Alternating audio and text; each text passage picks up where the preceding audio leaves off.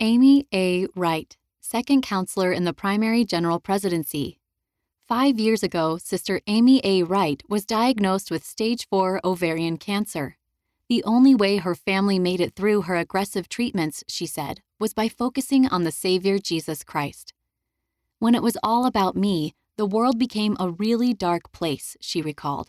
But when my focus turned outward, when I would strive to serve others and walk the way Christ walked, there was light and joy, even during the greatest pain and suffering. Sister Wright described her battle with cancer as a polishing and refining experience, one that was uniquely tailored to help her come to know the Savior in a deeply personal way. It also taught her that additional strength comes in seeking to learn and understand others' diverse challenges. We all serve in different parts of the Lord's vineyard at different times in our life, but it's the same vineyard with the same master, she said.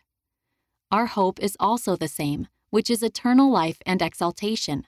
That's what we desire for all of these precious little children, that the Savior will be part of their journey and that they will return home to Him. Amy Eileen Anderson Wright was born on January 6, 1972, in Salt Lake City, Utah, USA, to Robert and Joy Anderson. She married James McConkey Wright in 1994 in the Salt Lake Temple. They have 3 children.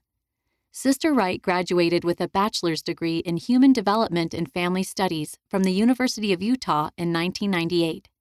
She has worked as a reading tutor and office manager and was a Parent-Teacher Association volunteer. Recently, she assisted with marketing and advertising for a dental office. Sister Wright has served on the Young Women General Advisory Council since 2018. Previous callings include Stake and Ward Primary President, Counselor in a Ward Primary Presidency, Gospel Doctrine Teacher, and Cub Scout Leader.